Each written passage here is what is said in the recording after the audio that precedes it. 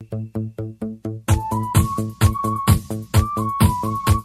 there, welcome to Nice Work, a podcast of the Super Nice Club, where we are just trying to make the world 10% nicer. I'm your host, Todd Brilliant, and this week's episode is a doozy, not a snoozy. Sorry. It's probably the wildest, wooliest episode that I've recorded to date. It's a bit longer than other episodes, but I promise you, it gets there. And by there, I mean it starts with our launching point, an episode focus, which is on the battle between homeless veterans and mega developers over the most valuable piece of property in the United States, which is really a proxy battle between human dignity and those who would trample it for financial gain. Not super nice, right? Totally not super nice. This particular fight is happening in Los Angeles, adjacent to the fanciest neighborhoods in the city. And it's just beyond ugly and sad. Whatever you think of the U.S. military, I think we all agree that a contract is a contract. And these men and women signed one, which promised that they'll, at the very least, be treated with respect. Instead, we have individuals and business interests who are nakedly, shamelessly, truly without shame, spreading lies about their character, about their actions, all to benefit those who would ruin a community that these very same veterans built with their hands. Okay, maybe not the very same ones, but those of a few generations before. We'll get into that. That'll be explained with this week's guest, who I'm finally introducing here, activist Ryan Thompson. Ryan Thompson. So from here, Ryan will talk us through some truly nefarious shit that UCLA has been pulling over the decades on the same contested piece of property. Have you ever heard of Project MK Ultra, the U.S. government studies on LSD for mind control purposes? Yeah, happened on this very same parcel of land. So did illegal lobotomies on veterans. So does, right now, as you hear this, a program UCLA runs that pays homeless vets and others to procure and use illegal meth. Then there's the whole illegal body part swapping scandal. I know this all sounds like crazy nonsense, but it isn't. Matter of fact, check the links in the show notes below that reference all of this. You're going to hear a lot of crazy stuff, and I had to do a lot of vetting. This is a different type of episode for the Nice Work podcast. I had to do a lot of vetting to bring this to you, and I'm telling you, it all checks out. More than that, Ryan will back up everything he brings if you simply email him at rt@nhdvs.net. Don't worry about writing that down. It's in the show notes. It's also repeated later on. So if you listen to this podcast and you find it compelling, if you find the fight worthy of attention and you want to help, please just spread the word. Share this episode with those you think can help, because it really does make a difference. A great way to make the world a nicer place is by shining light into the darkness, and then refusing to allow those hiding in the depths to plant new seeds, whether of doubt or destruction elsewhere. Lots and lots of not nice machinations are happening behind bright smiles and firm handshakes. The unsheltered among us are just as valuable as anyone else. In fact, I'm going to say there's an argument that they have more value in that they're clear mirrors that reflect who among us has compassion in our hearts. And naturally, I think there are some who would rather hide or break these mirrors for fear of having their true natures put on display. Anyhow, enough of that passionate and not super eloquent sermonizing. To learn more about the Super Nice Club, how to join us, check out our website, superniceclub.com. Learn more about the club there, or on Instagram, Facebook, @SuperNiceClub, or you can text Nice Work. Yeah, you can text anything right now to 310-421-0393 to join our Super Nice Club Insider community, where you'll get invited to events, lots and lots of giveaways, free swag, local gatherings. You know what? If you live in LA, we'll invite you to the next in-person gathering of the Brentwood Community Council, which is an amateur hour developer lobbyist organization who pose as a concerned community group, as a neighborhood group, but they're not. We'll talk about that in the episode. But we'll invite you to that so we can pack the house and do some super nice lobbying of our own. It'll be fun. Yeah, activism is super nice. Again, that number is 310-421-0393. And if you want, when you text, you can ask for a discount code. We'll get you one for our super nice merchandise, hats, stickers, things like that help spread the word in your community around this simple idea of making the world a nicer place. And if your shirt, your hat doesn't help start a nice conversation, send it back. We'll give you your money back. No problem. All right. Ready for episode number 44 of Nice Work? Hold on to your body parts, folks. This is really good stuff. So turn off everything else, tune out the rest of the world, and drop in to Nice Work with Ryan Thompson. I don't know, it's a pretty good intro, I think. Yeah? Ryan Thompson, you are here on Nice Work podcast. I really appreciate you being here today, man. How are you? Good. Thanks a lot, Todd. You're here in LA, right? Yeah, I'm over in the Brentwood neighborhood of Los Angeles here, right next to the Soldiers Home. Okay, so let's just dive right in. Let's just cut to it here. Here where you and I are in West LA, we're about a mile from the Super Nice Club headquarters over on San Vicente Boulevard. We have what is called Veterans Row, which is this, I'll try to describe it for you guys. It's this long line, it might even be 100 yards long, of matching, and I have to say super nice tents. And they all have large American flags stitched to the outside. It's very orderly, and it stretches down the road on a very heavily trafficked street here in LA. So, Ryan, what's the story there? Well, Veterans Row is a name for an encampment of disabled homeless veterans who are trying to obtain their services and or shelter from the West Los Angeles VA Soldiers Home. They're up against the gate of it, right next to a street called Brigham Avenue, right at the west gate of the Soldiers Home there. And all of them are veterans. Every single one of them. And many of them are combat veterans. Many of them are 100% disabled. And one way or another, they're unable to receive, services such as post-traumatic stress disorder services or services for traumatic brain injuries. Or it could be some of them have cancer. Some of them have other serious ailments. And all of them are homeless. They do not have the income or the employment or are the employability to survive. And so that's what they're trying to do out there.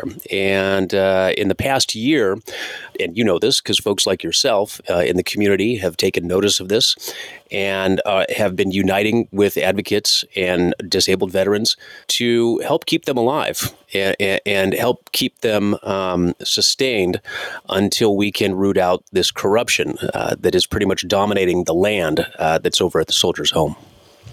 Yeah, and we'll get into that corruption. But first, I think the positive stuff I just want to mention. So when you go by this quote unquote Veterans Row, I went by, and this is when I met Ryan. I've been by a couple times just to drop stuff off because there are needs there. This is a very orderly, clean setup. But you'll see a lot of people coming. A lot of Los Angeles folks are coming by. They're dropping by everything. Food, garbage bags, which are always needed, are always in short supply to keep things clean. They come by to help people with their laundry, all this kind of stuff. But bigger than that, somebody donated all of these high quality tents with these nice flags stitched onto the side. Who did that? When did those go up? Sure. Originally, let's see there. I think there are approximately, I'm going to say approximately here. I think there are approximately 30 tents there, 30 10-man tents with American flags on them. The first 5 of them, which have since been replaced because they get weathered pretty quick. The first 5 were donated by a group called Judicial Watch, which is a right-wing organization that's, if you think about the ACLU, which is kind of like the liberal side of a legal advocacy firm, the polar opposite of that would be Judicial Watch. They're a conservative legal firm. there were some concerns about that. I mean, while the tents are appreciated, it's something that we don't want to politicize, and we don't want to create any partisanship because this issue is about veterans with disabilities, not about politics. So since that point in time, every tent, including those 5 that have been replaced, are coming from various members of the local community and veterans advocates, disabled veterans advocates. So there are, I don't know, the tents so far may be coming from more than 20, residents and advocates. And if you don't know Los Angeles, we're talking about Brentwood, California. And Brentwood, the neighborhood in Los Angeles, not to be confused with Brentwood, California in the North Bay Area. Brentwood is a very nice part of LA. Brentwood is multi-million dollar homes everywhere. It's very Tony. It's very fancy. And then now, recently, there is this group of unsheltered veterans, and it isn't. While there's a lot of people who have big, huge hearts and are super nice and are helping with this, it isn't always going over well with everyone here in Brentwood who just aren't used to having the realities of life in some ways intrude upon their finely manicured lawns, so to speak. So you and some others have been working together to sort of advocate for these veterans here in the face of a bit of hostility. Is that correct? Yeah, that's an understatement. Your loose-knit organization is National Home for Disabled Volunteers Coalition. Did I get that right? Yeah, just about. It's a National Home for Disabled Volunteer Soldiers Coalition. Got it. Okay. And you've been working, let's see, it's such a big story here. I'm trying to frame it correctly, and I just wish that that you guys could see this, that you had pictures of these tents, but it's right up against I think it's a wrought iron fence right behind it. The VA property. This is a 400-acre parcel. Am I right that these tents are right up against? Yeah.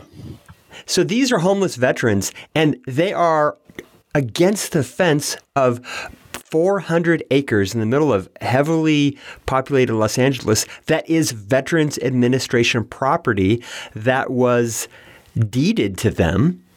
This property is where they are supposed to be living. Can you give a little bit of an overview of the history of that property?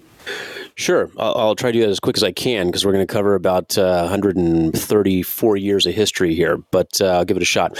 So at the turn of the 19th century, like 1887, 1888, there are approximately 5 wealthy landowning families that own the land that's all now West Los Angeles, Brentwood, Pacific Palisades, Santa Monica, Venice. These landowners, many of them are veterans who had served in wars.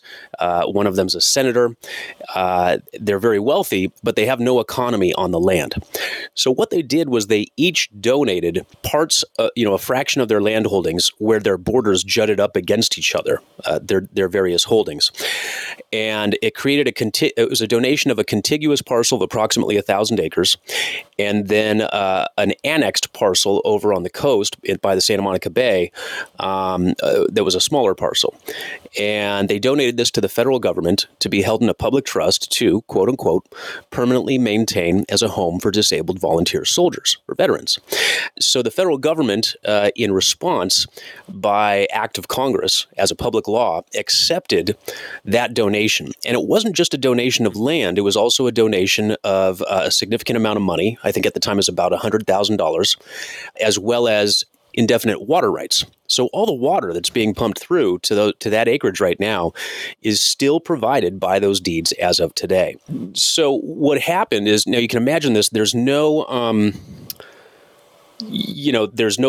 cars, there's no internet, there's no TV, and there's no, radio stations, public radio stations. Even so, this word traveled so fast because nothing like this existed. In the country, there had never been, as far as I know, any sort of shelter and benefits, not just for veterans, but for any U.S. citizen at the time. So there were veterans who were hearing about this across the country showing up and waiting for this place to be built. And to give you an example, there were approximately 500 disabled veterans in Yountville, which is over in Napa County, California. They heard about this, and many of them walked. Now, these guys had physical disabilities. They walked down to what is now near West Los Angeles and Brentwood. Mm-hmm. And along with 800 other disabled veterans, they pitched tents on the grounds as soon as they broke ground, waiting for this place to be built. And when it was constructed, it was somewhat of an architectural landmark. It was a beautiful Victorian township that is just for disabled veterans. As the first generations of these veterans began to heal and rehabilitate the best that they could, given medical technology at the time, but also given their peer support of being with other disabled veterans, they began to move out of the home. And this is just within a couple of years. They began to move out of the home and settle the land outside of the home. How did they do this? Well, the way that they did it is veterans had pensions. So if there's a mailbox, they could receive these checks anywhere in the country. So basically, as they did this, they started purchasing subdivided plots of land from the donating landholders, and thus started the economies of, a city that they started outside of the home called Sawtelle, which has now been annexed by Los Angeles and is called West Los Angeles. And they also started a town called Westgate, which is now the town that I live in of Brentwood. So that was the idea. It came from charity, but also the donations were also a smart business move by the landowners who could not otherwise develop their land. So it was a very symbiotic relationship. So am I hearing this right, that the Brentwood area was founded by these veterans? That is correct. Brentwood was co-founded and mostly the economy of Brentwood was mostly kickstarted by disabled veterans, and West Los Angeles was entirely created by disabled veterans. Wow. And now here we are 150 years later, and there's a notable element within Brentwood that just wants nothing to do with them. Zero gratitude, zero sense of history. Let's move into that a little bit. Let's set up the sides here. So on one side, we have all humans that are decent, and these are with the veterans. Talk about the other side. Sure. So, and just to clarify, too, what we're talking about here is a select few developers and business interests, because there have been a lot of wonderful business interests that are supporting this. But the few that we're talking about here on the other side are represented by what we'll call their proxy, which is something called the Brentwood Community Council. The Brentwood Community Council is a private special interest nonprofit corporation. However, it poses to the community and to the city of Los Angeles, other than its government, it poses as a neighborhood council, but it's not. It's not recognized as such at all. The council claims to represent 35,000 residents of Brentwood, all of the businesses here in Brentwood, all of the homeowners organizations and other nonprofit organizations here in Brentwood. It doesn't represent any of them. I mean, to give you an idea, Todd, I was at their last meeting, here on Zoom a couple of weeks ago. I was one of 17 people at the meeting, and almost everyone on the meeting was a board member of this council. So what this council actually does, and it's been doing it for approximately 20 years or more, is it's representing these illegal land users that are at the home and these developers trying to privatize the entire home and trying to turn it into what's effectively a downtown Brentwood. Now, this is at least the third time they've tried to do this. The last time they failed at it was around 2006, 2008. They've gotten a little more sophisticated in this latest attempt, even though I think they're nearing being foiled again. And so what they do is they unduly influence local government officials. They do a ton of lobbying. They have an octopus of other nonprofits posing as veterans charities that they have started up. They facilitate millions of dollars in lobbying to Congress, to the House Veterans Affairs committees. They write legislation that tries to criminalize the disabled homeless veterans that are outside the gate trying to get in. They use their charities to control the application and the volume and the quantity of services provided on the inside to effectively create a runoff, an exodus of these disabled homeless veterans from the home. So as you mentioned, there's approximately 400 acres remaining of the home in Westlake, VA. At the approximately 4 years ago, I think we had about 1,000 to 1,200 disabled homeless veterans left residing there. Right now, I think we're looking at about 100 or less. And then by 1970, you had approximately 5,000 living there.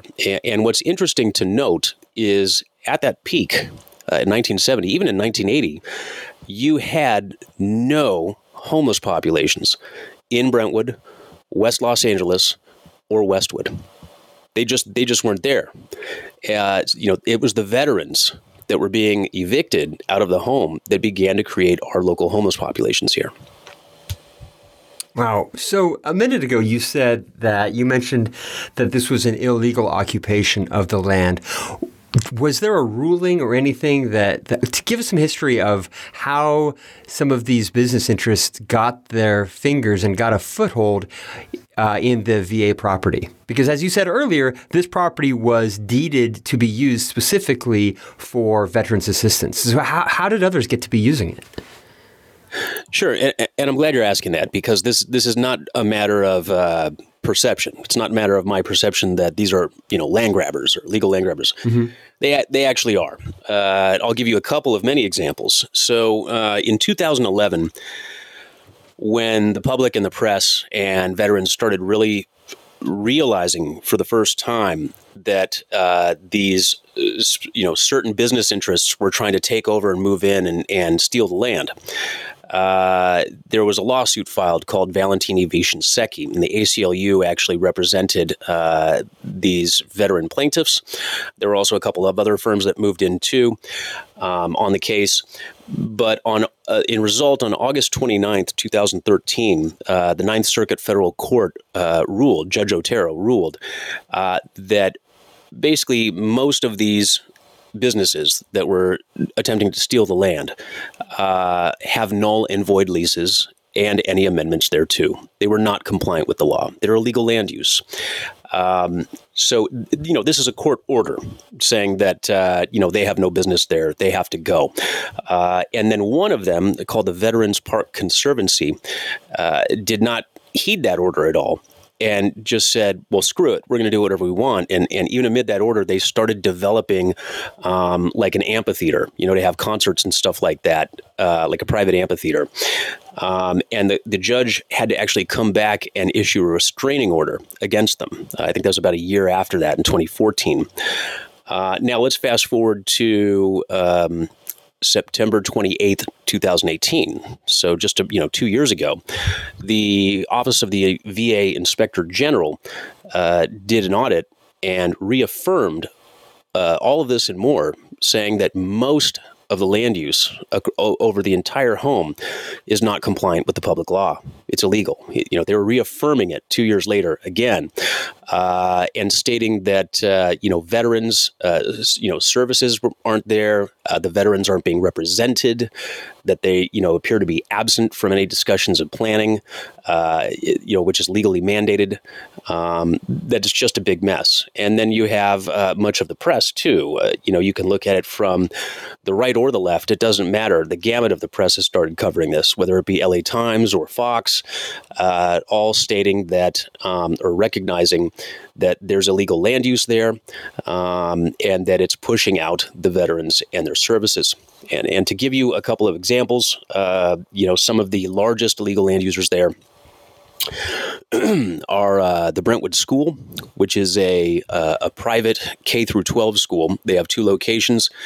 The location that they are illegally operating at the Soldiers Home is for their middle school through high school. So I think it's about 7th grade through 12th grade. It's about $45,000 a year to go to the school. Everything that they have developed at this school, every square inch of it, except for a swimming pool that was donated to them, is built by about $70 million of California taxpayer iBank bonds, which I thought were for needy schools, not schools making approximately $55 million a year in revenues. Wow. They have this is offshore a private school, folks. This is what I'm hearing. I'm hearing. Correct me that a private school was built with $77 million of tax money. That's not a political issue. Conservative, progressive, whatever you self-identify as. That just sounds kind of crazy. It's utterly crazy. And then it was built on this land. I'm just. This is interesting to me. So they had to get a permit. They had to get approval to build on veterans' land. Who would have given that to them? How did that happen? Well, originally they actually didn't get any approval. What they did is they lied. And I'm sure there are a lot of bribes involved. But in 1972, they fabricated that they acquired a small piece. I think maybe about 2 acres or something like that, 2 to 6 acres of the Soldiers' Home land. They lied and said that it was private land and that they did a transaction with a company called Education Partners, that I think was around for 2 years or something like that, that somehow owned this land and that they got it from them. And I pulled the documents, the titles of the transactions. And in looking at it, they do not present any deed whatsoever for the land. Not just from when it went from this Education Partners to Brentwood School, but also from whoever owned it supposedly before to Education Partners. There are 2 transcriptions stating that they had to transcribe the deeds because they're in such bad shape that they can't photocopy them or present them. And what's ironic, and what's funny too, is if you look very closely at the 2 transcriptions, there's several differences in the transcriptions. So the transcriptions do not even jive with each other. So that's how they got in, right? They must have paid somebody off who was, It's so maybe Chinatown, man. Well, it's funny you say Chinatown. One of the donors of the water rights is the Santa Monica Water and Land Company. So you do have a little bit. Yeah. No, and it's great. There's actually a scene in Chinatown where the Jack Nicholson character, that'll be you in this case, goes in and checks out the deed transactions and notices that they're phony and forged. Yeah, they are. I just saw it recently again. It's such a great movie. If you haven't seen Chinatown, everybody, forget the sequel. The original Chinatown's incredible.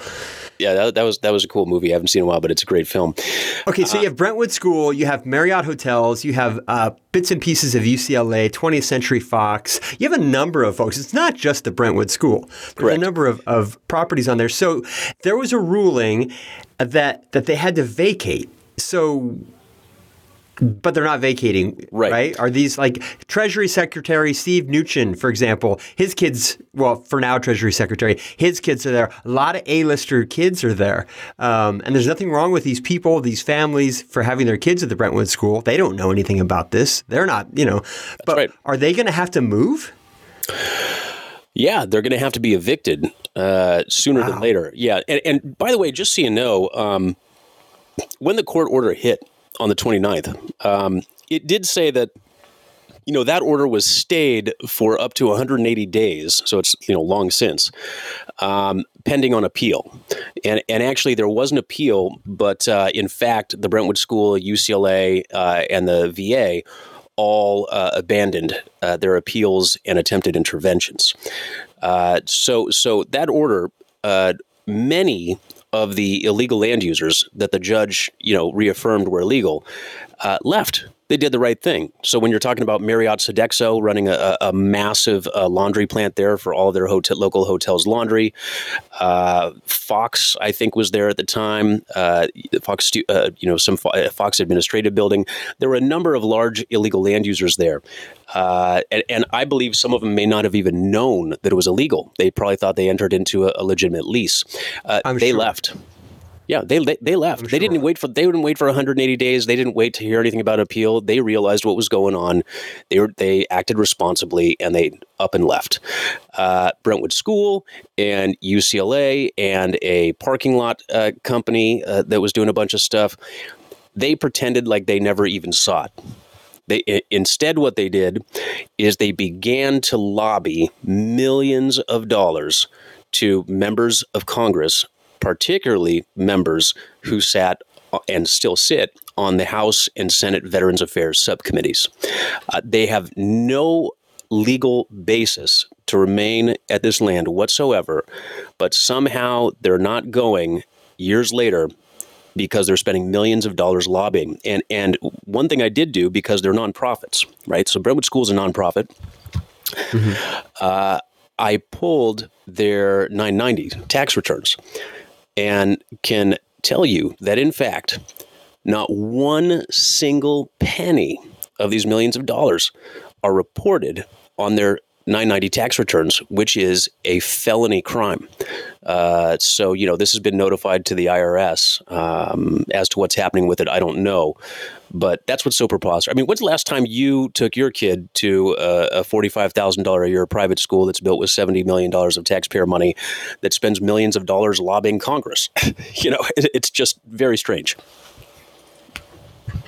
Yeah, it's been a minute. It's a great looking school. If would be difficult to move an entire school, I'm sure. So getting down to and folks, remember, this is 400 acres of prime real estate. So if you're wondering why Brentwood Community Council, why these people would bother themselves with it, we're talking about billions with a B dollars of property value here. Billions of dollars, enough.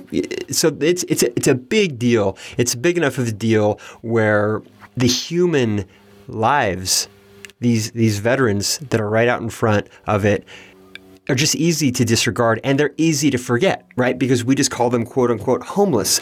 And that's what I want to talk about a little bit here with you is you've spent time with these veterans that are out there. You're out there all of the time. What are you seeing? What are you seeing in terms of the type of people that are out there? Because if you look, I wasn't going to bring it up, but I will a little bit. If you look at Nextdoor, everybody, you guys all know Nextdoor, right? It's this online sort of local neighborhood version of Facebook where they just sell you different ads, mostly for real estate. There's a lot of vitriol on there. There's also a lot of love, but there's any vitriol, any anger, any hate against any part of our citizenry is too much, right? And so you see this on there, and you see our veterans that are homeless being lumped into just really unsavory characters. A lot of drug abusers, a lot of criminals, etc. Who are you seeing out there? Who are these actual humans that are out there in front of the VA property? Yeah, that's a good point to distinct. By the way, I just want to mention, what you're mentioning here is actually what got me involved, because I'm not a veteran. I've never been involved prior to this having anything to do with veterans. I never thought in a million years I would be advocating for homeless people. I got into this because of this Nextdoor that you're talking about, because the biggest topic, it seems, on a recurring basis since I first started noticing this a little over 2 years ago, are complaints about this one homeless encampment of homeless people right there at the soldiers' home, right outside of it. And I began to notice this anomaly or pattern, where on every thread, suddenly somebody from the Brentwood Community Council used to jump in and say, I think it's wonderful, many of you feel compassion for these people, but, you need to know that they're dangerous. They're all drug users. They're criminals. And the best thing you can do is let our task force handle it or call the police. And here's the police number you need to dial.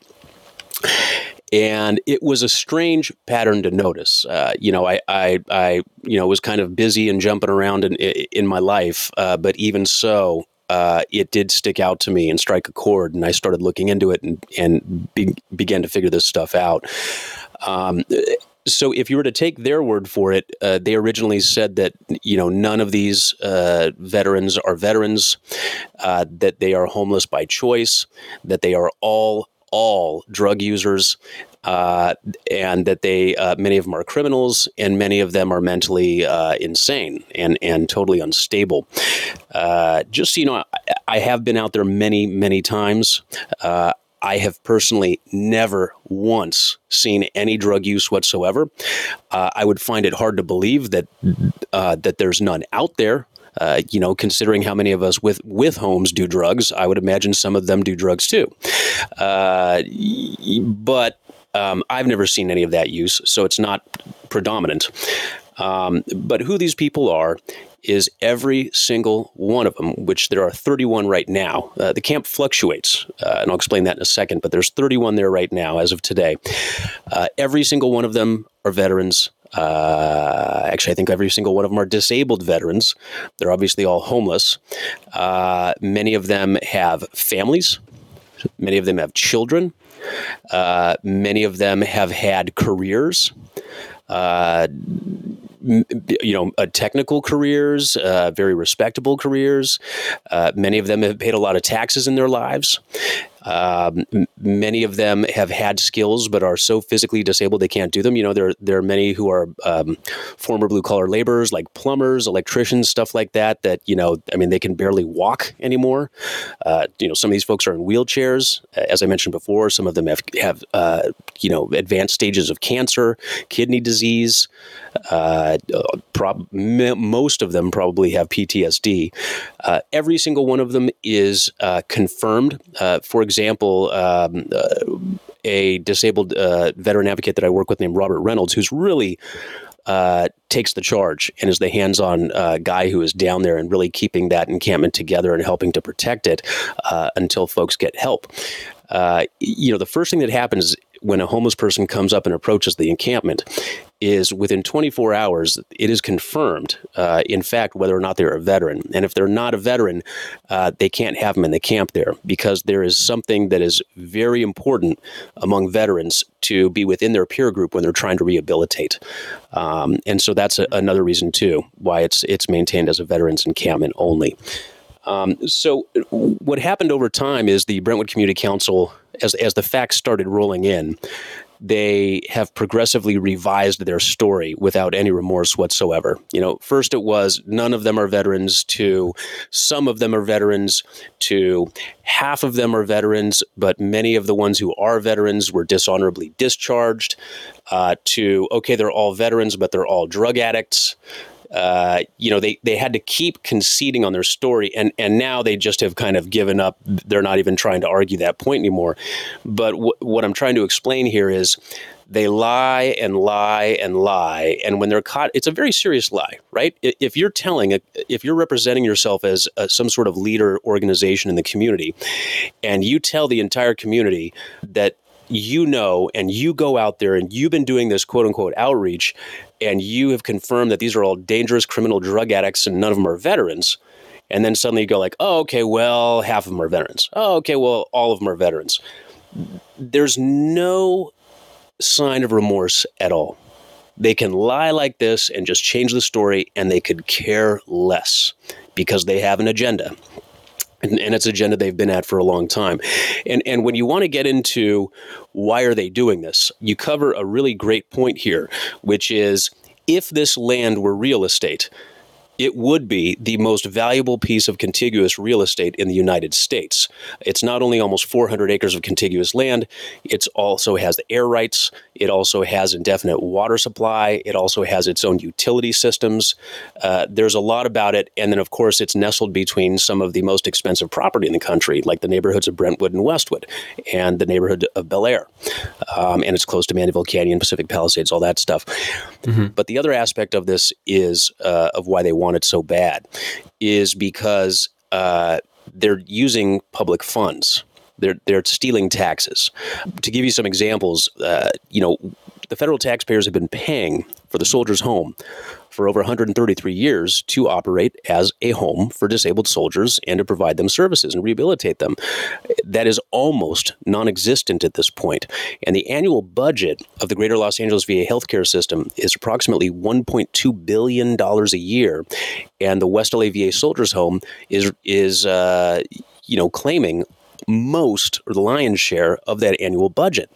In addition to that, there's, you have the involvement of the county and the state government, because a lot of the, tens of millions, I'd say about $100 million at this point of Proposition HHH Housing for the Homeless development bonds have also been issued years ago to supposedly develop housing for homeless veterans here, and it's not being done either. And in fact, on the documents in the city, if you pull them, it says actually that the housing is going to be for multifamily and individual residential renters of low to moderate income. That doesn't sound like disabled homeless veterans to me.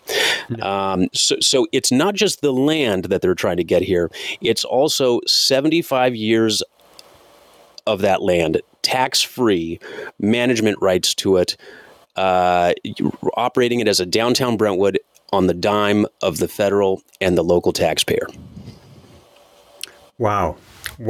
Hey, I want to just be really clear about one thing, folks. If you're in the Brentwood area, I am not at all disparaging Brentwood as not having a heart for these people. In matter of fact, it's why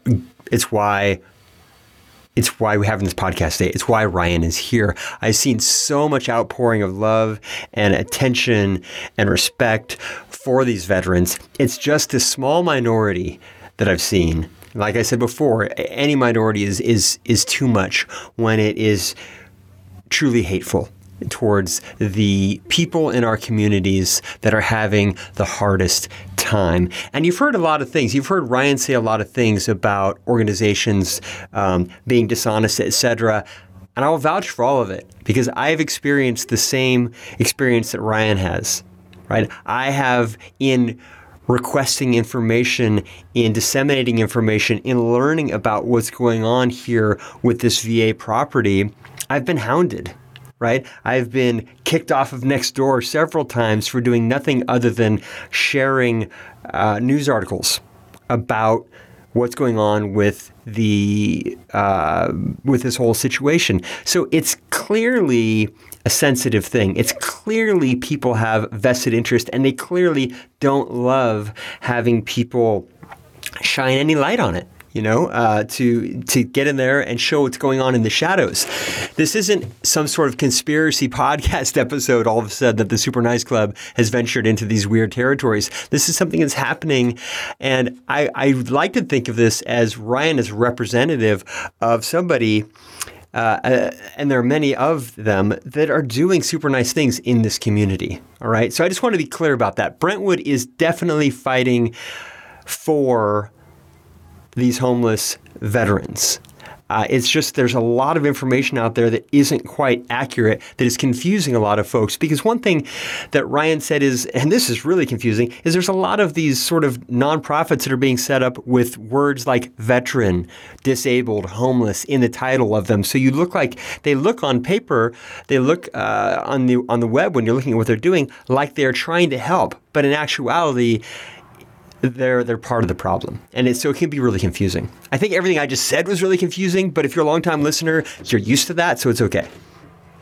Yeah, and just to embellish on that, it's critical that what you are saying here is understood, because if it was not for what appears to be a majority of residents and businesses here in the Brentwood neighborhood of Los Angeles, making these donations, providing all these homeless veterans their food, their tents, their sanitation services, just residents of Brentwood and also members of a congressionally chartered veteran services organization are paying for 4 bathrooms, a 40-foot dumpster, and sanitary stations for this encampment. So that this encampment, in a time of COVID-19, would have no sanitation services if it were not for veteran advocates and the residents and businesses of Brentwood. There have been several fundraisers that local businesses here in Brentwood on San Vicente Boulevard have done and put together. There have been restaurants and restaurants and dance studios and a collection of businesses that came together. And one said, here, I'll cook a dinner and, then we can have it at my place. And then I'll invite everybody. And, they come together and put this together to try to, literally save these people's lives long enough for them to get what our taxes are paying for them to receive that they need. When you go into the military, I'm a progressive liberal. So, this, again, I have no background in being in the service or being, very heavily involved with military or veterans issues. But what I do know is that military veterans are not members of the State Department. They don't plan foreign policy. And every one of these folks that I speak to, they go into the service because they feel that it's what they think or know that they can do to support their country and to chip in. Beyond that, they don't make any money doing it. The pay for risking your life in another country and going to war is pretty crappy. And a lot of times when they come back, they have very, very significant disabilities. So, again, it's a huge thank you to the businesses and residents of veterans of Brentwood. And it's very important to understand that. Going to the charities that you're talking about, I want to interject with one thing here.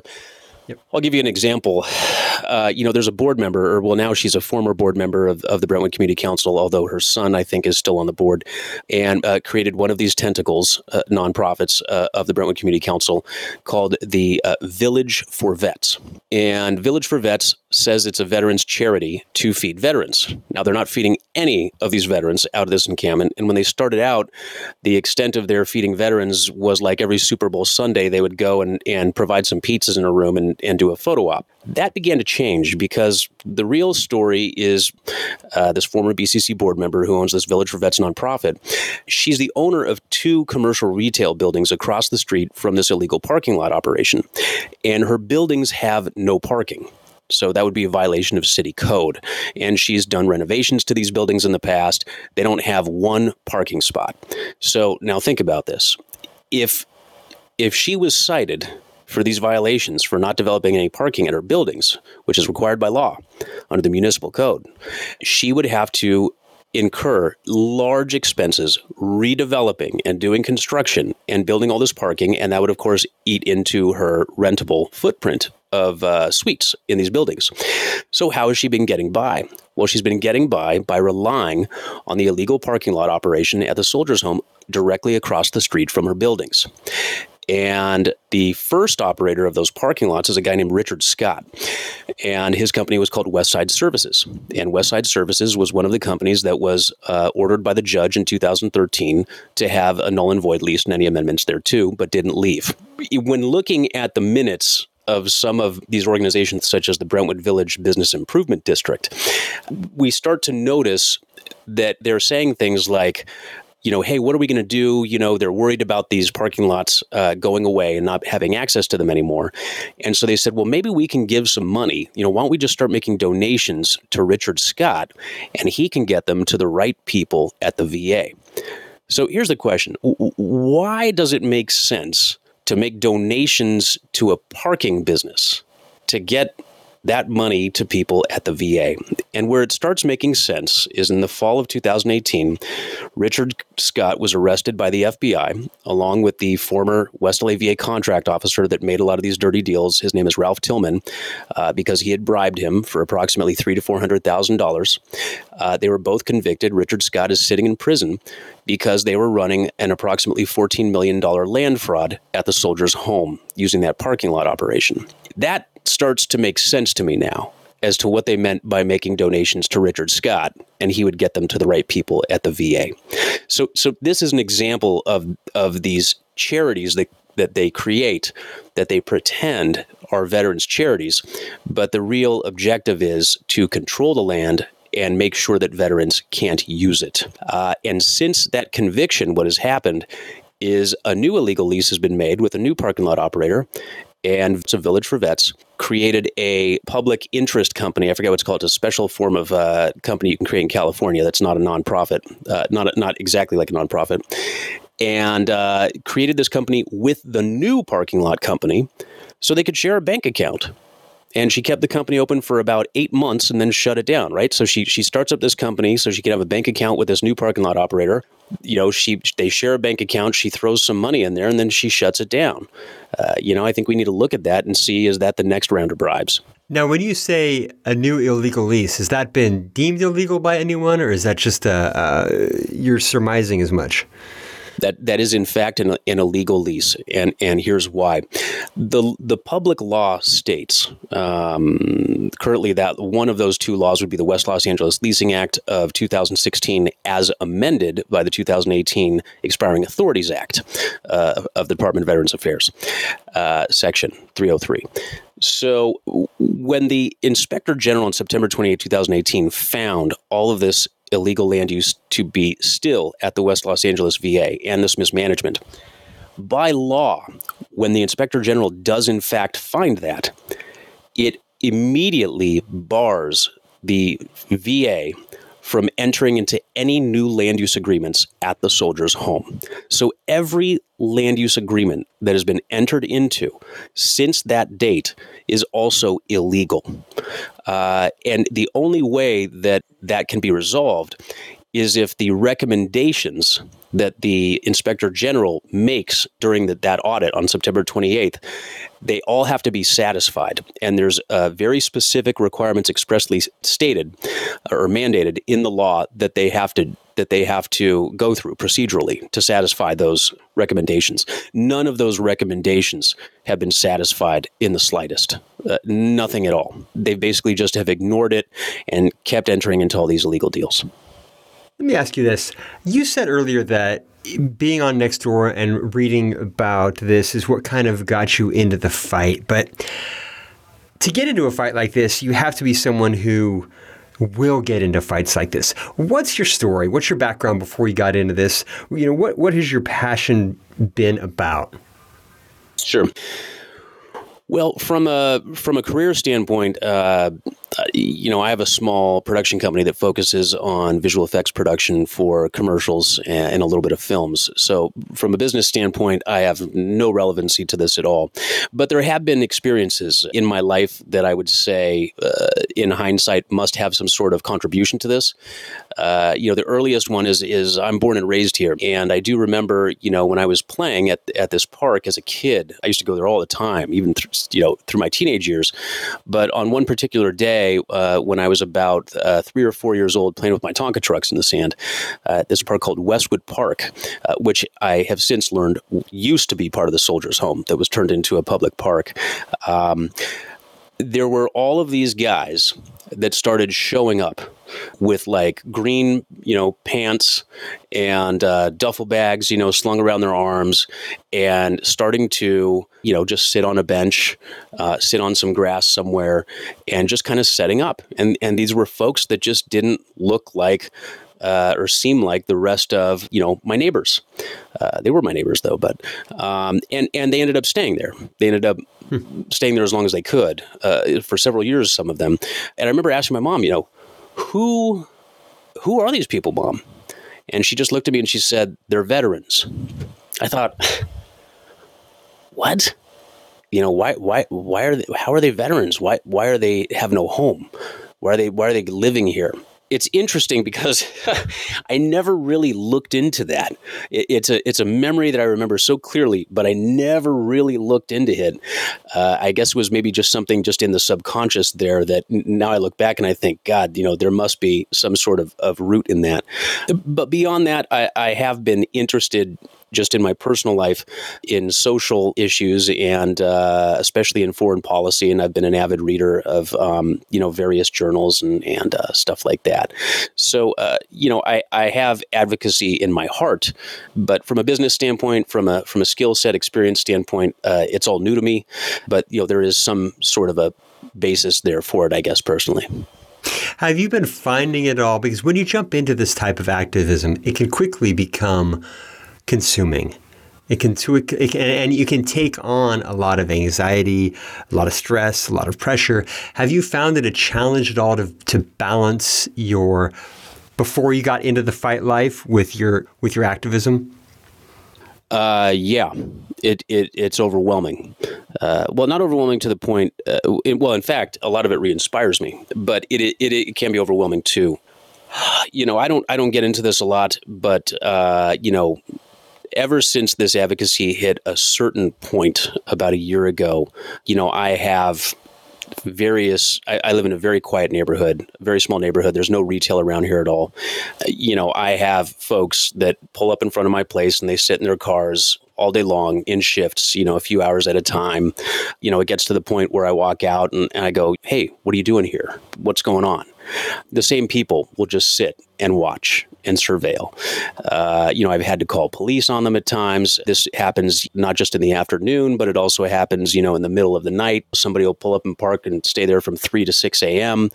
My kids will go outside. My kids are 10 and 8, 9 and 8. They will go outside and say, oh, Dad, the people are watching us again. So that gets annoying. What I will say, though, is it's probably not as annoying as what the Brentwood Community Council has been doing lately. They are calling up donors.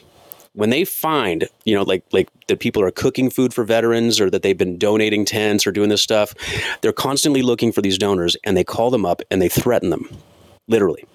They say, you have to stop feeding them. You have to stop doing this. You have to stop providing them bathrooms. You have to stop providing them trash dumpsters, or we're going to make sure that you're going to be cited for code, or, you're going to be in a lot of trouble. These are disgusting people, in my opinion. Okay. So, this is incredible sort of information, but I'm just going to, just to be fair and to be as neutral and friendly and gentle as I can be about this. When I hear from you that there are people sitting in front of your car in shifts and things like that, that's the stuff of like motion pictures and the type of stuff where somebody might say, is he being super paranoid? You get that, right? You must get this from people like, man, Ryan, that's nuts. Ironically, and I'm not saying you're nuts. I'm just saying it sounds Actually, totally... Actually, what I'm about to validate you in many aspects of that, but maybe not in the same way. But first, I'll point out, because I've never thought about this before until now in terms of who has said this. It's interesting. The only folks who have asserted that, I'm out of my gourd or a conspiracy theorist are the members of the Brentwood Community Council. They're the only ones I know of so far. Now, that doesn't mean people might not privately go, man, that guy's out of his mind. But no one has worried more about that misperception than me. And because of that, that is exactly why I am so diligent. It's exactly why I maintain a database online of, I think it's about 70 or 80 gigabytes now of evidence, of official documents. When I write briefs, when I inform people, I always know that whatever I write, that whatever I put out there is going to be heavily scrutinized, that there's a lot of money that's going to be behind trying to blow it away. And that I could be attracting malicious prosecution, of civil lawsuits. So all the time when I put out briefs and information to the public, I thoroughly cite everything. I provide hypertext links to all of the evidence. Sometimes, every few sentences, I have to go through a very laborious process. A lot of times if I want to write a 3-page letter, that letter might take me 8 hours because I have to throw so many citations in it and fact check everything and make sure it's true. So what I will say is I think it depends on what point in time. If we were talking about a year and a half ago, maybe a year ago, my guess is you may have found many people could have thought, even though they didn't say it, many people in the community may have thought that's impossible. This guy's, not telling the truth, or he's just paranoid. Nowadays, I don't think that's the case. There are so many people here that have realized this. And a case in point here that I'm glad I remembered to say this. I'm not saying anything new. Mm-hmm. I guess, because I don't get much out of this, I wish I could take some credit and say, I discovered this. But actually, I didn't. I'm a mouthpiece, one of many mouthpieces. But first of all, the LA Times, Gail Holland at the LA Times, a writer at the LA Times, she's covered this thoroughly in probably 20 articles. I wish she was still writing articles like these, but she was covering this cartel, this racket over at the Soldiers' Home over the course of approximately 2 years on a regular basis. Obviously, the court order from the Ninth Circuit says it. The Inspector General has written multi-hundred-page reports affirming most of everything I'm saying here. So this is nothing new. But, and when you're talking about the surveillance, look, the Inspector General has recently written reports about significant retaliation from folks just for calling the whistleblower hotline at the VA. But even the surveillance, just so you know, Todd, I document everything. I keep videos of it all. I file law enforcement reports and stuff like that. It's really creepy. It's really nuts. And I try to stay lighthearted about it and laugh about it because I don't want to think too deeply about it. I only brought it up because I wanted to be somewhat fair and also because I just know what it sounds like. And yet if we go through, and I'm usually kind of the anti-conspiracy theory guy. I battle with conspiracy theorists and just say, come on, let's just look at the facts here. But in this case, if you look at the facts and you look at the documents just here in the United States, we have a deep history, one that is of surveilling our own citizens. From Hoover on up, and even before Hoover, we surveil our own citizens. And when you have a billion, multi-billion-dollar property on the line here, it doesn't really sound like something that couldn't happen and wouldn't happen. I mean, I'm just the guy from the Super Nice Club, right? I don't have any stake in this. And yet, I have gotten things in my mailbox that were fake child handwriting. Just weird, creepy stuff. Letters without return addresses. I have gotten several since this whole thing started at my home address. They're creepy. They're weird. I took photos of them. I actually was so kind of creeped out by them that I wouldn't touch them with my hands. So like, somebody, you get all, suddenly you become afraid of this. Like, is there, ricin on there or something? You start thinking of all the, the movies that you've seen. So it is a really strange thing. And I know if you guys and gals out there are rolling all your eyes, I'm going to bring this around to something that is even weirder. Because this property, this VA property, has a long, rich, incredible history of weird, okay? I'm going to have Ryan just kind of cover, what's my favorite one? Let me think. The UCLA body part swapping that was happening there. Talk about that. That's weird, and it's real. And you can go online and check this stuff out, you guys. Okay. Yeah, that is a pretty creepy one. Now, just, yeah, I'm not saying that it didn't happen at the West LA VA. I would imagine it probably was involved, but as far as the record goes, indeed there was a body part scandal with UCLA, but it was primarily with an operation that they had on the campus there. But what was going on is it was found that over 1 or 2 decades, that there were research companies. I think Johnson & Johnson was one of them, the research arm of their corporation, other big pharmaceutical medical device manufacturers, that kind of stuff. Their research arms were basically paying middlemen for body parts from the donor programs at UCLA. A lot of people don't know this, but the UCLA created the first body donation program to exist in America. And the way that their program was, and maybe still is set up, is that if you donate a body, you are getting a written agreement stating that you are donating it for the medical school, for medical research by the school, and in return you would get cremation services, an urn, and they would provide the remains back to you, I think, within a certain amount of time. What had started happening is a lot of next of kin were suspecting that they weren't receiving their family back in the urns because they started seeing pieces of inorganic material in the urns, like, maybe remnants of plastic or metals or whatever. More evidence started showing up over time, and a lawsuit was filed, and it was kind of mysteriously thrown out as fast as it came into the court by the state judge at the time, state, as in University of California state. So there were still people out there, though, who had been participating in the program as next of kin that remained concerned. And it eventually attracted the attention of an investigator employed by UCLA, a woman who was a criminal investigator there. I don't know if she still is. And she decided that she was going to investigate it, but not tell anybody, which I believe she actually had a legal right to do that. So she discovers in pursuing this investigation that these companies are ordering up body parts, and these middlemen are going in, I am not kidding you, with duffel bags and tools like hacksaws. And they're going into these medical school cadaver programs, and they're sawing off arms or, pulling out organs, chopping off hands, fingers, feet, whatever, and throwing them in a bag and paying cash to the head of the program. And this operation was very robust and going on for a long time. Now, of course, UCLA is denying it the entire time. You're out of your effing mind to think that we could actually be doing this. But sure enough, several years ago, it goes back to court and the whole thing's blown over, busted, proven. Several people are convicted. It's a fact. So yeah, Los Angeles Times article, 2009, folks, just to make sure this is real. LA County prosecutors said Ernst Nelson, 51, cut up heads, torsos, and other parts from donated corpses and sold them without UCLA's permission to medical and pharmaceutical research companies, collecting $1.5 million between 1999 and 2003. Now, so that's real. This is something that happened. Whether or not UCLA had knowledge of it or not, that's a whole different conversation.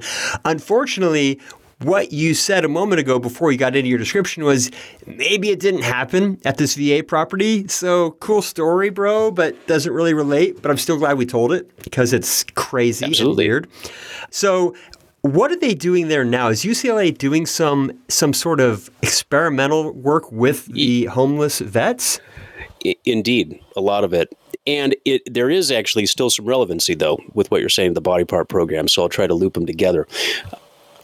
So between the 50s and the late 80s, primarily under the supervision of Dr. Louis Julian West, who's the head of the UCLA psychiatry department over that entire time, and whose main office over that entire time, along with the office of his wife, were at the West LA VA.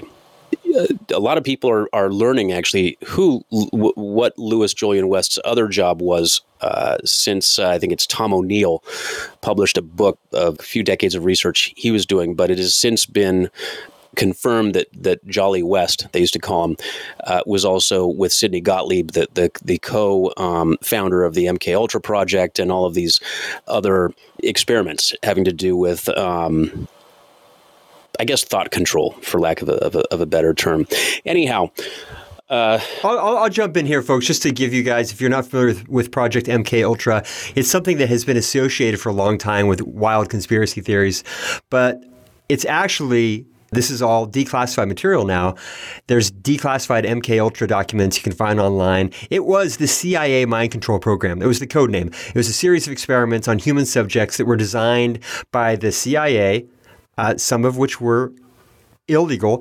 They were experiments on humans intended to identify and develop drugs and procedures to be used in interrogations, right? And get confessions through mind control. And some of this was hypnosis, sensory deprivation, sexual abuse, psychoactive drugs, especially LSD. All right. So this MK Ultra project is something that actually happened. A lot of people are familiar with it, but if you're not, it's fascinating, dark, scary stuff. Yeah, and actually, just like the Iran-Contra scandal in the mid '80s, the head of the CIA and some other officials did have to testify under oath to Congress in televised hearings where they acknowledged in full detail the existence of the programs before they were supposedly promptly shut it down. So yeah, it is of public record. You're indeed correct. Anyway, so we've recently learned, and it has been affirmed that Louis Julian West, was the co-founder of a lot of this research, but what his day job was, or what his cover was, or what he was really doing also, is he's the head or the chief of the psychiatry department at UCLA. His office is at the West LA VA, and he also created a lot of these homeless programs for homeless veterans. So there are two types of research that has been going on, or three types of research that has been going on. The first type was extensive research into the effects of nuclear radiation on human tissue. And that was done by UCLA in conjunction or for the Department of Energy, primarily between the 50s, the late 50s and the late 80s. It was kind of tapering off, I think, by the late 70s, but I think it went into the late 80s. So what was happening there is they were basically blasting veterans, children, and animals with radiation. Sometimes the radiation was administered orally, intravenously, or through gamma radiation, radiation waves. And this was taking place on that property? Yes, on a regular basis. So there are buildings there there are buildings there. There's at least one building there that still remains that has, walls. I forget how thick they are, but walls made of lead that are behind the regular walls. Because the researchers were concerned about getting radiation poisoning, not the subjects that they were blasting. They were more concerned about themselves. So anyway, the reason that the lid blew over on that primarily, there was a congressional committee formed to look into it. And they produced multi-hundred pages of reports confirming all of it and describing the experiments and what had happened. But what really tipped it off is a guy named Dennis O'Dell, who was a former VA police chief there, who became a federal criminal investigator. These federal criminal investigators, I don't think their position exists anymore, but they had powers, the same type of law enforcement powers as the FBI. They could do arrests, they could, be armed, they could do investigations, and they had a lot of their own independence in terms of conducting those investigations. I've actually done about 6 hours of interviews with Mr. O'Dell and about the details of his discoveries there. And what had happened is in the 80s, he had begun to notice, because he was stationed at the West LA VA Soldiers Home, he begun to notice these vans that were going in and out of the Soldiers Home, and they'd be stopping at buildings some buildings he knew that UCLA was occupying, and some buildings he didn't think anybody was occupying, but he kept seeing these vans showing up. And then he started to notice that the people being taken out of these vans appeared to be homeless.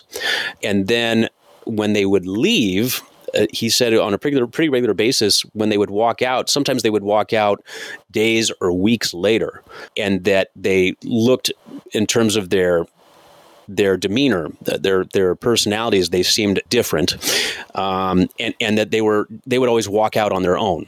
A lot of times they wouldn't be escorted back out.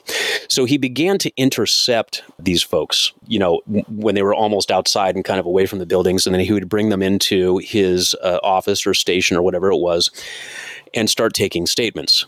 And he had told me, and by the way, I can provide a lot of this material for you if you guys ever want to hear it. They were telling him, that they had been part of some research or something like that. But he said a lot of times they were so vegged out, like he could barely get anything sensible out of them.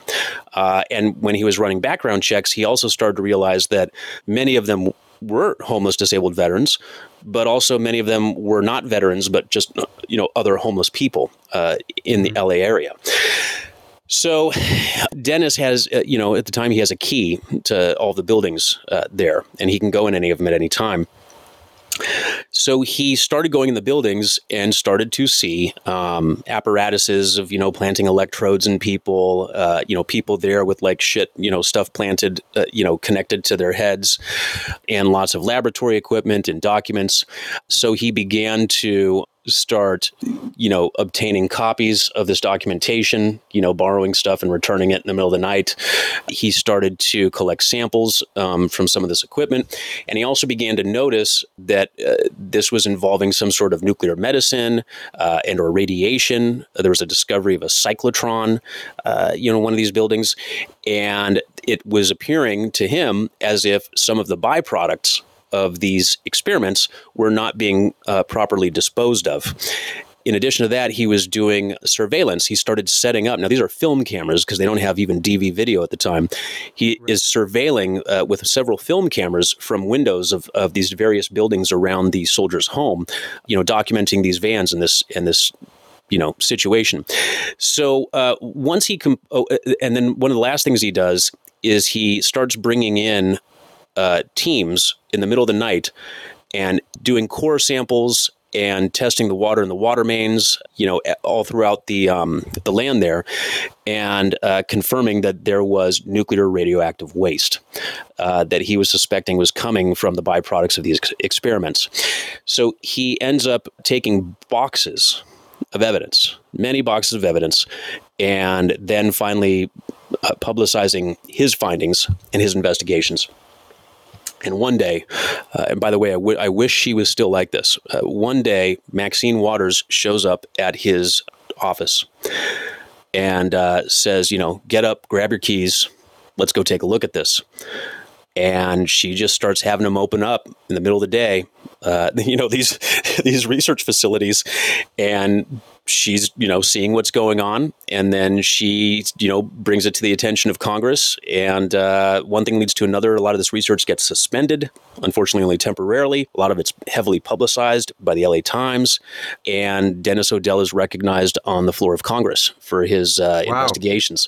Yeah. So the result of this is if you look at an aerial or even a Google map of the West LA VA Soldiers Home, and you look at the western edge of it, kind of in the middle, you see a big brown strip that looks like an arroyo area.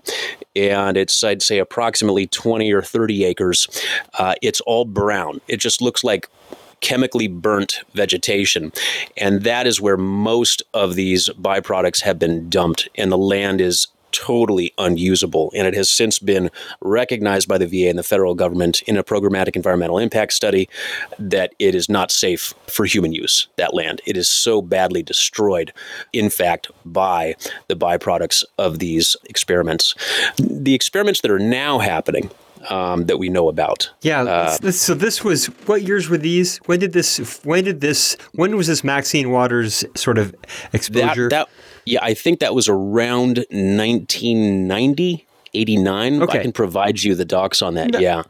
So 30 years later, we have sort of a new version of that.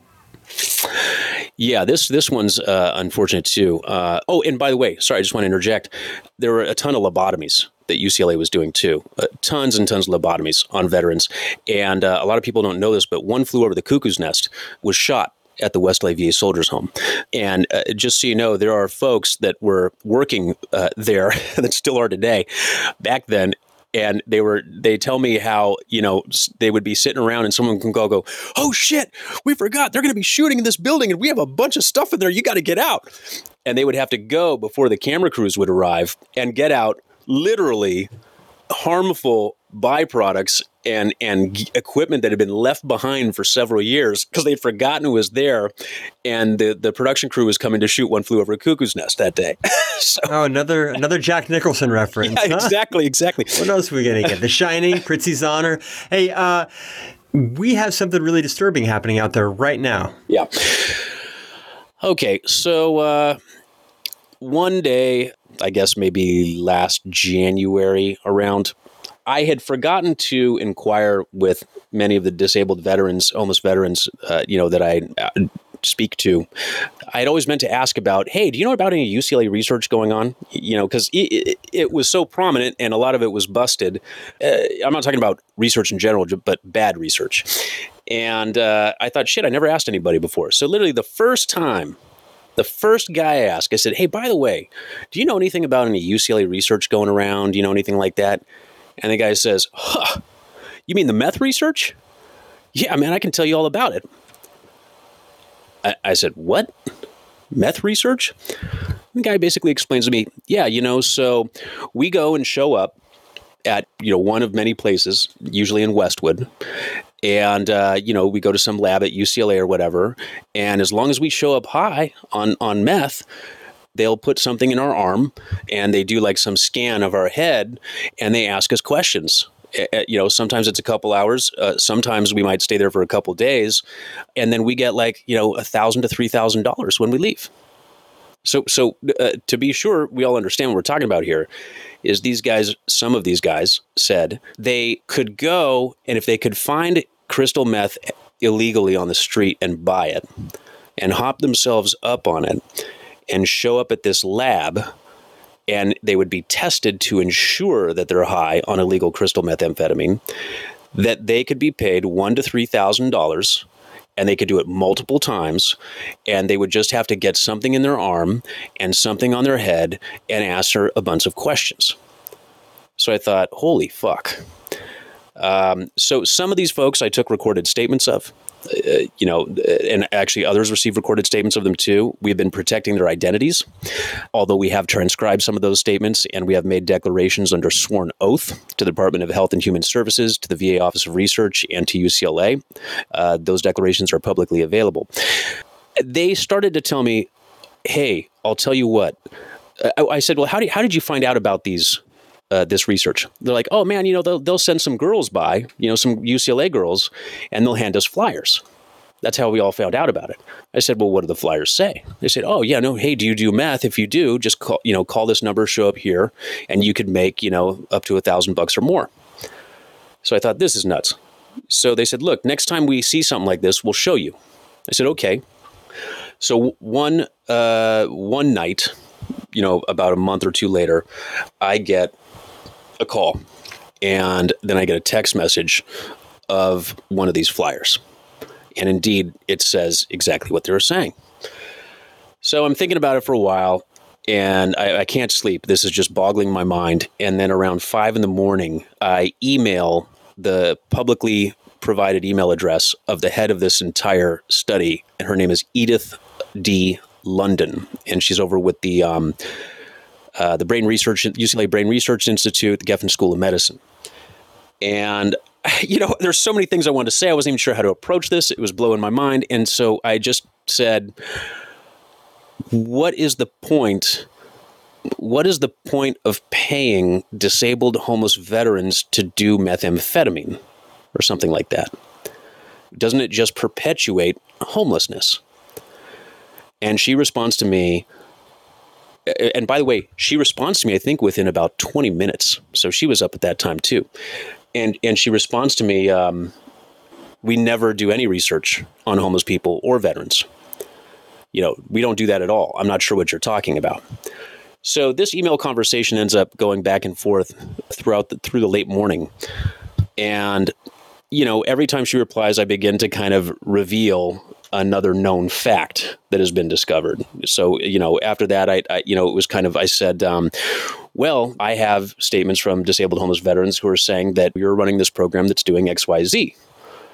And then she would rebuff that. And then I would respond saying, hey, is this your flyer? And so finally, at a certain point, she responds by saying, well, maybe we need to change some of our practices or something like that. I thought, okay, that's good enough for this discussion. And then at that point, I started, now that I knew who these researchers are and some more about this research, I started really digging deep and pulling a lot of the studies that she had been doing for a long time. And to give you an example, and this is what most of these studies are like, but I'm going to tell you just one of them. In one of the studies, they bring in human test subjects. They have to be on crystal methamphetamine. The first thing they do is, this is a public study. These are in journals that you can read. Okay, they test them to ensure that they are on crystal methamphetamine and ensure that they're addicted to it in terms of a battery of questions. And then they created a custom Second Life virtual reality environment of a meth house that had, yes, and they made it look like a cool meth house, like it's a party. There's chicks there, and there's videos going, and everyone's like having a good time doing meth. And then they also had props of like glass pipes and paraphernalia, and when they're hopped up on meth, they would put them under a PET scanner for their brain that would run for hours at a time, and they would shoot them up intravenously with Falipride, which is a nuclear radioactive tracer. So the PET scanner could identify the neurological activity of what was happening while they're on methamphetamine. And then they would have them, they would also at points have VR headsets on and be in this Second Life VR environment, and they would get to hold the paraphernalia in their hands, and they would be asked questions. I'm not kidding you. The questions are published in the actual studies. Like, how good does it feel to be on meth right now? Do you want more meth right now? Don't you love meth? I mean, I am being entirely serious and truthful here. You can pull these studies right now. Yeah, this is interesting stuff. It's also it sounds like very much in alignment with what they were doing with the MK Ultra. My research team just put a sheet under my nose. Thanks, Super Nice Club research team. Love you guys. Yeah. She's an interesting woman. Edith D. London. She is director of UCLA Laboratory of Molecular Pharmacology at the David Geffen School of Medicine University at UCLA. Check this out. She has been up to some stuff that has rubbed people the wrong way. And I'm not at all validating what has happened to her, but check this out. Or saying that it's okay. Her house in Beverly Hills, California was vandalized in 2007 in an act credited to an animal activist group, Animal Liberation Front.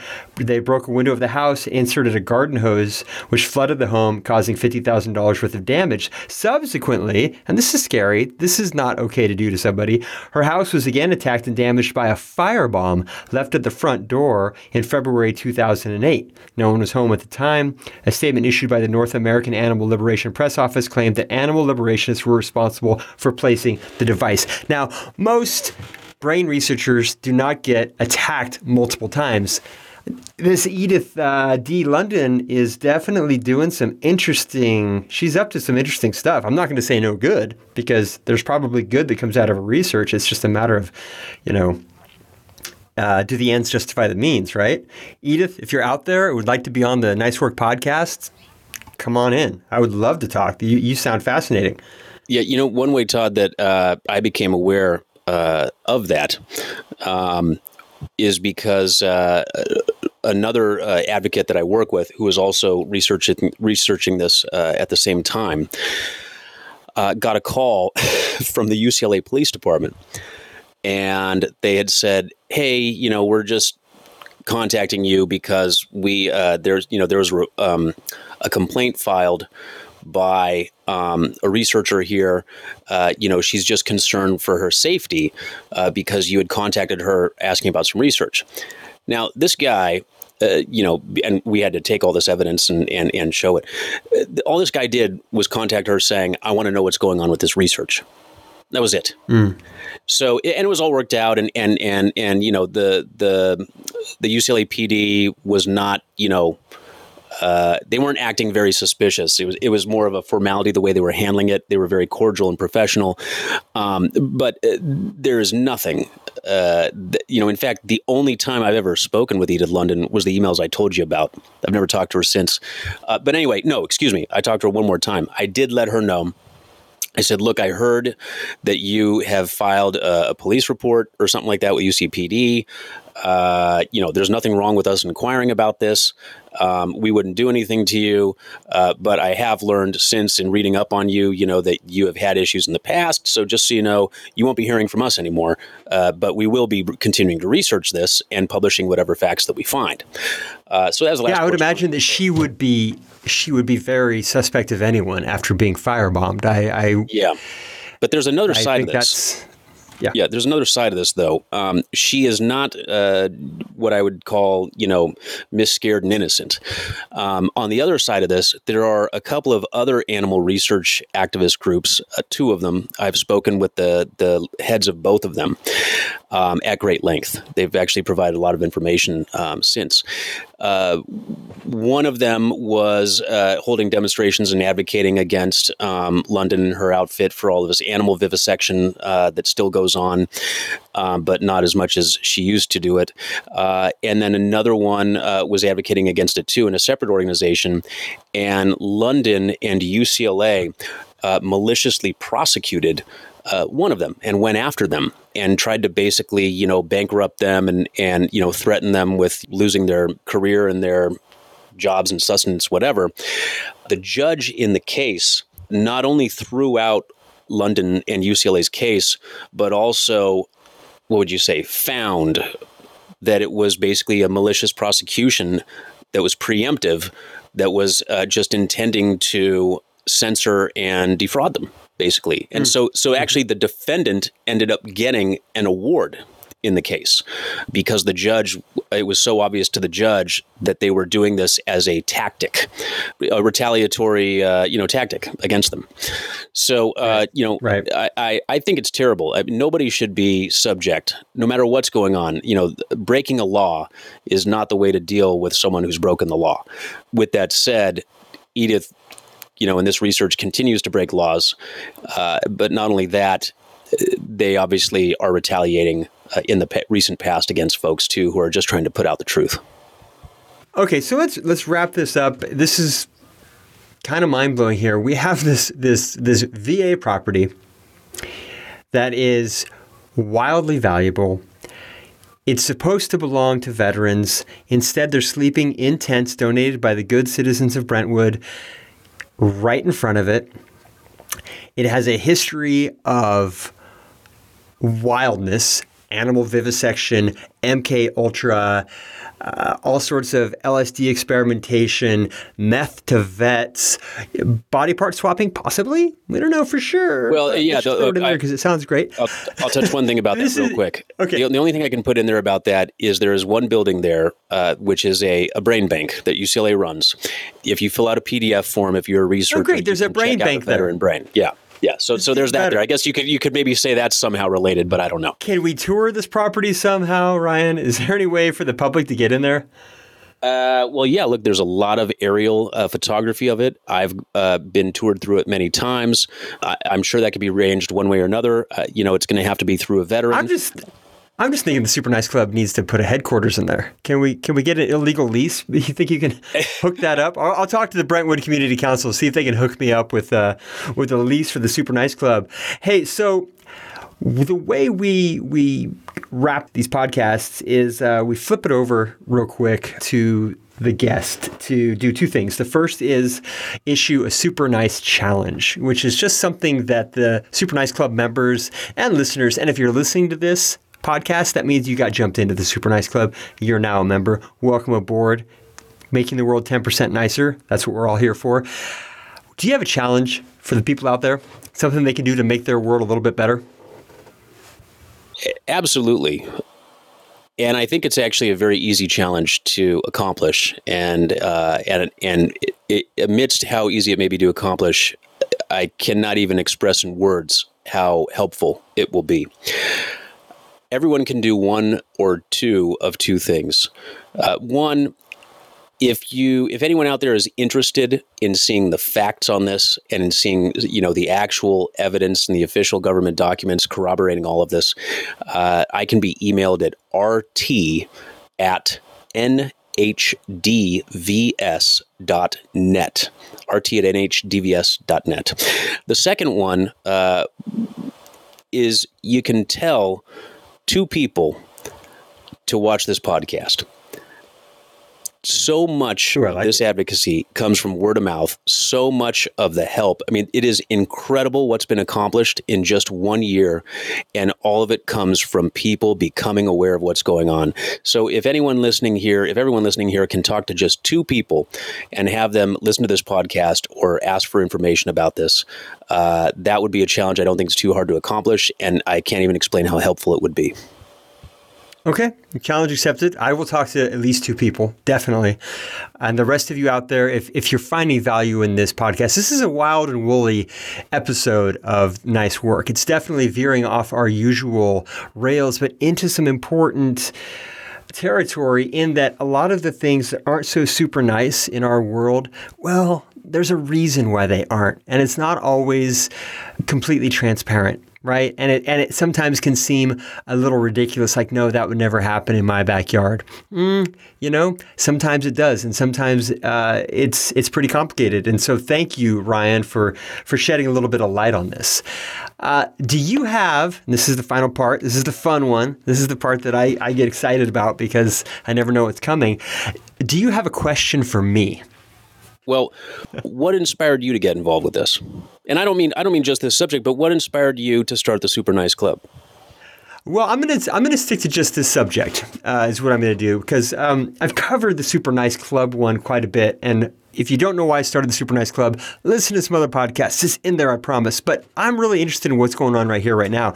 What inspired me to do this was, in part, definitely you. It was moving down here to Brentwood and trying to figure out what's my new neighborhood all about. It's really cool. It's pretty. There's some good eats. And then COVID hit, and I could no longer explore it at all. I know LA pretty well. I've been working out of here for 20 years, even though I was living up north. So then I turned to Nextdoor because that's sort of the surrogate that we all have right now, right? To figure out what's going on in your local community. And wow, like I said earlier in this episode, there was just a lot of ugliness, and there was also a lot of beauty. There was also a lot of people helping out. And so I saw those tents, and the Super Nice Club has an ongoing program. If anybody's interested in getting involved with it, just let me know. It's called Humans Live Here.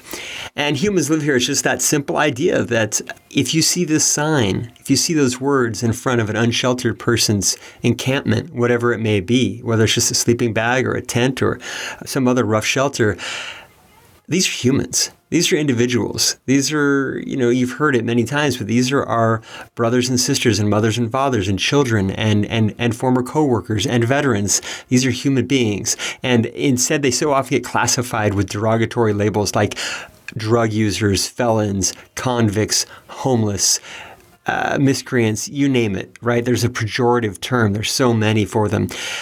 And so the Super Nice Club Humans Live Here idea was, have those signs be out there reminding folks, but also put those signs in your yard. If you're lucky enough, if you're blessed enough to have a steady home, put that sign in your yard and remind people of the connectivity, the connective thread on both sides. So diving into all of that is what led me to the conversations with you. Uncovering wow, who are the players here? Who are the ones that are consistently opposed to just the very presence of these homeless veterans? And then finding out who those people were, it's been pretty eye-opening. And at first it really did seem kind of like a lot of conspiracy stuff. It seemed like, these are some specious claims maybe being made. And these are some there's some kind of greedy, pro-business above human dignity folks, but there's some percentage of those in any community wherever you go. And the more I started to dig, the more I realized that there was more going on, right? And so again, thanks to you for giving me a lot of the information, but I've also done a lot of my own research outside of you, and like you said, there are a lot of articles in the Los Angeles Times, there's media coverage, there's all kinds of stuff. Are you at liberty at all to talk about the coming big media splash on this? That is HBO? Yeah, sure. Yes, there is a feature-length documentary in production, and that is with HBO at the moment. And the crew was out here for a couple weeks.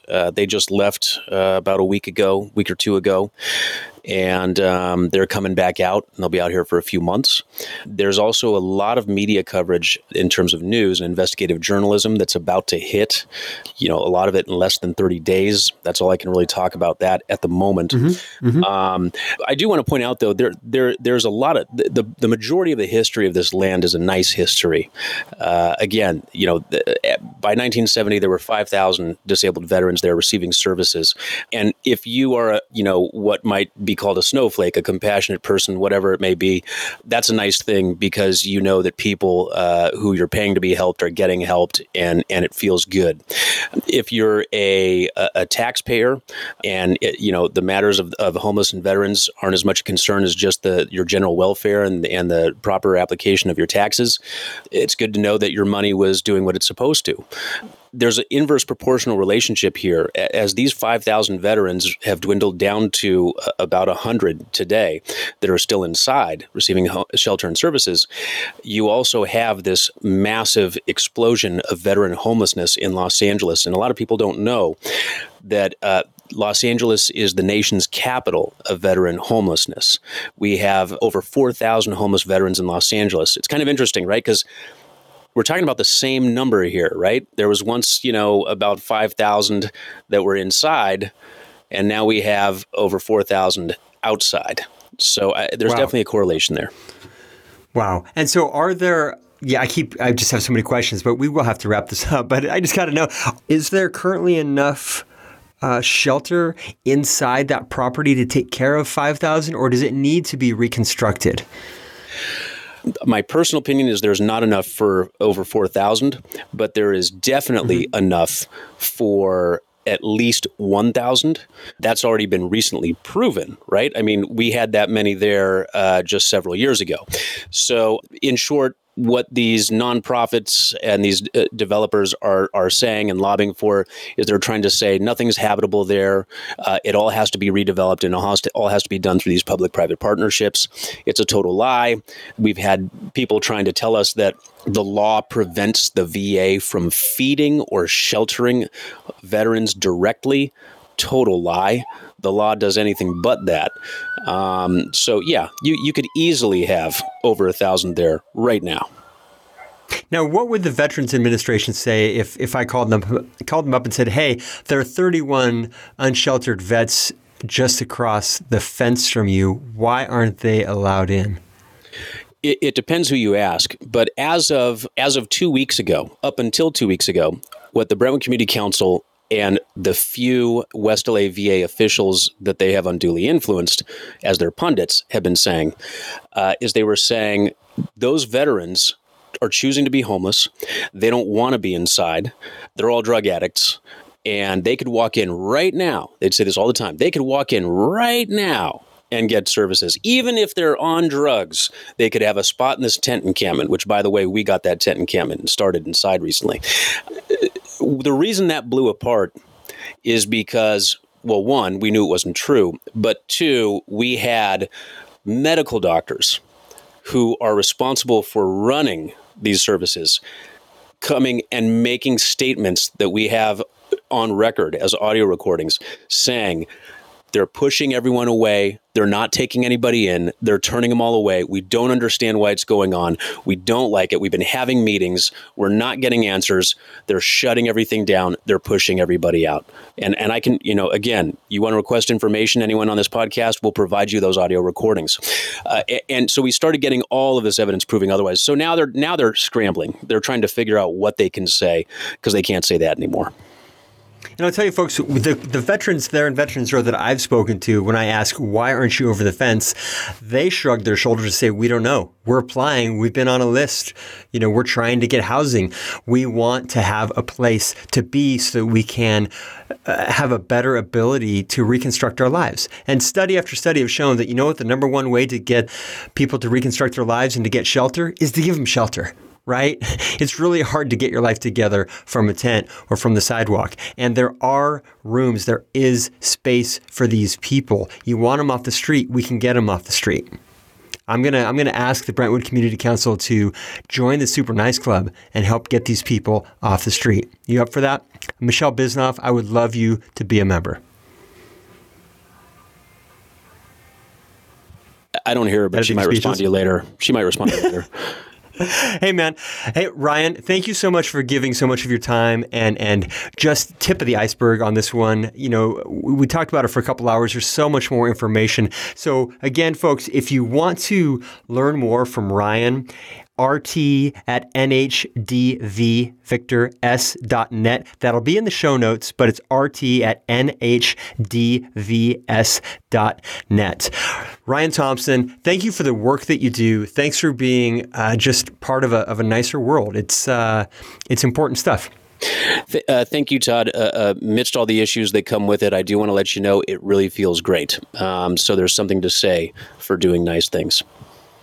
Nice work should feel good. All right, man. I will talk to you soon, and I hope to be out there helping however I can. See you soon. Whoo, boy, howdy. Was that a super nice conversation or what? Whoa. We covered some ground there with Ryan Thompson, from veterans' rights to body parts and brain banks and mind control. I told you it was going to be a good one. I got to know. You can email. What do you think? What are your thoughts? What are your thoughts on this? Do you want to get involved in this? Do you want to help out? I would love it if you want to help out, because these vets are getting screwed. They're getting hosed, and it is a David versus Goliath battle, though the momentum is shifting, and Goliath has been getting his ass kicked lately. So if you want to help out and keep up with the wins, reach out to Ryan directly, please, at rt@nhdvs.net. rt@nhdvs.net. What's crazy about this is that it's documented. Look at the show notes. Look at the links. Learn more. Hey, if you want to hear some of these audio recordings that Ryan has, email him. Okay? Get more information. Get some facts.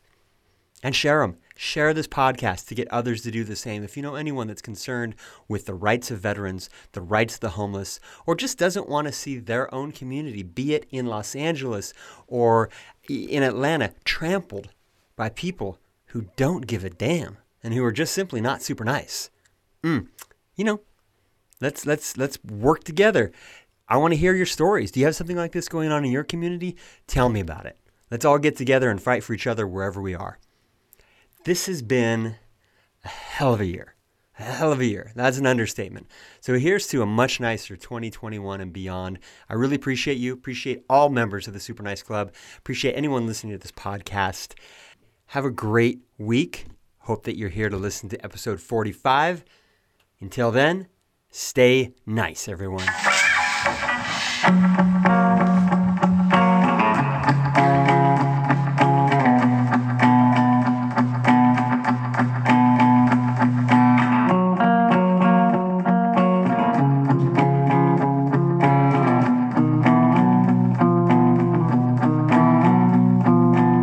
If you wanted to be nicer, then you could lend a helping hand.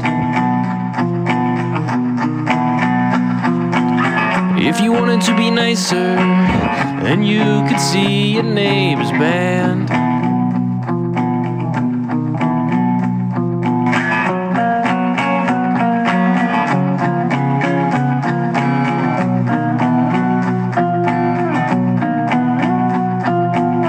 If you wanted to be nicer, then you could put away your clothes. If you wanted to be nicer, you can teach everything you know.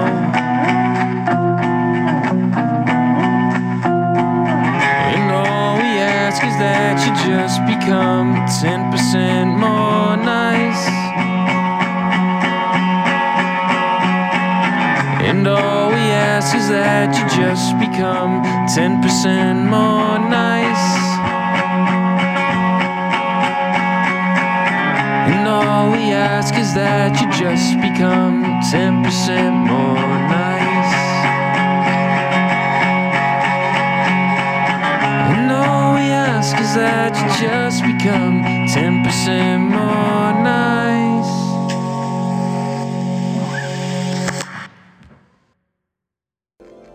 So what? Big deal.